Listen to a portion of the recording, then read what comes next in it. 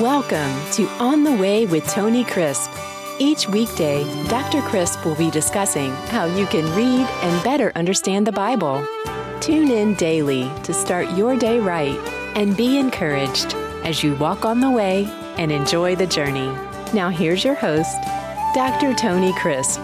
Welcome to On the Way. This is Tony Crisp. And now we are getting down to the nitty-gritty. How is it that we interpret the Word of God? What is our method of discovery? Well, over the next few podcasts, we're going to deal with that.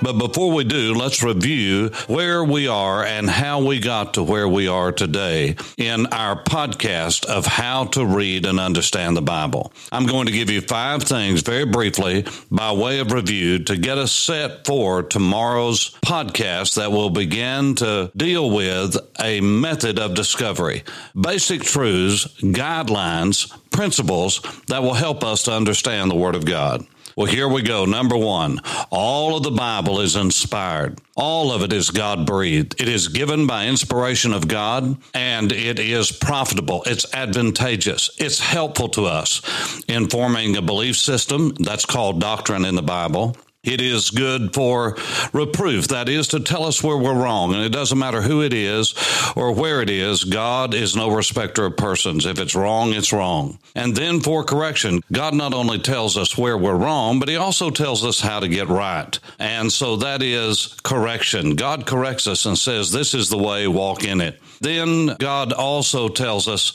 how to stay right. That is, it's for instruction in righteousness. So when Paul told his young protege, Timothy, all inspiration is given by God and it's profitable and advantageous for doctrine, for a belief system, for reproof, tells us where we're wrong, and correction tells us how to get right, and then instruction in righteousness, how to stay right. And that's so that we can walk with God in the way we need to. So that's number 1. All the Scripture is inspired. Even the very words are God-breathed. Number 2, the Bible is a Jewish book. It is written by Jews to Jews, primarily for Jews. Number 3, the Bible is not complete in details.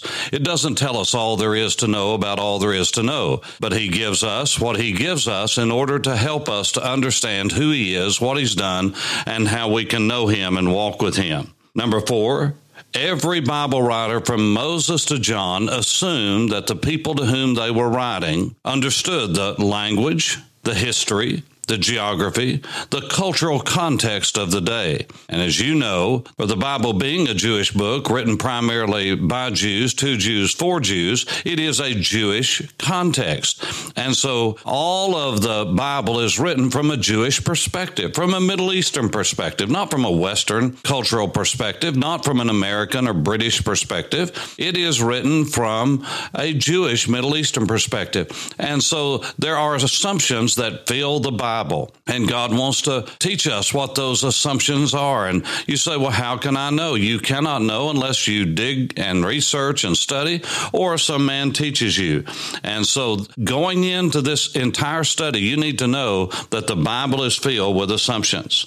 And then finally, I want you to remember that as a child of God, the Bible is inspired by the Holy Spirit. It is only understood in light of the Holy Spirit's illumination, comparing Scripture with Scripture and following the mechanics of good biblical hermeneutics or a good method of discovery. We are about to launch on a wonderful journey of discovery, and I pray that it will be a blessing to you as you walk on the way. This is Tony Crisp. Thanks for listening to On the Way with Tony Crisp. Tune in each weekday for more information on how to read the Bible, grow in knowledge, and live in obedience to God. If you have questions, simply write to info@tonycrisp.org. That's info@tonycrisp.org. And we will respond as quickly as possible. Thanks for listening, and have a blessed day as you walk on the way and enjoy the journey.